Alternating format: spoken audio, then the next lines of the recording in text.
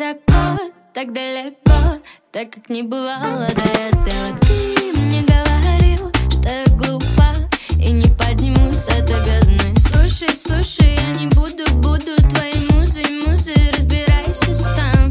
Я лишь хочу дышать полной грудью, попивать зеленую матчу чай. И мне все равно,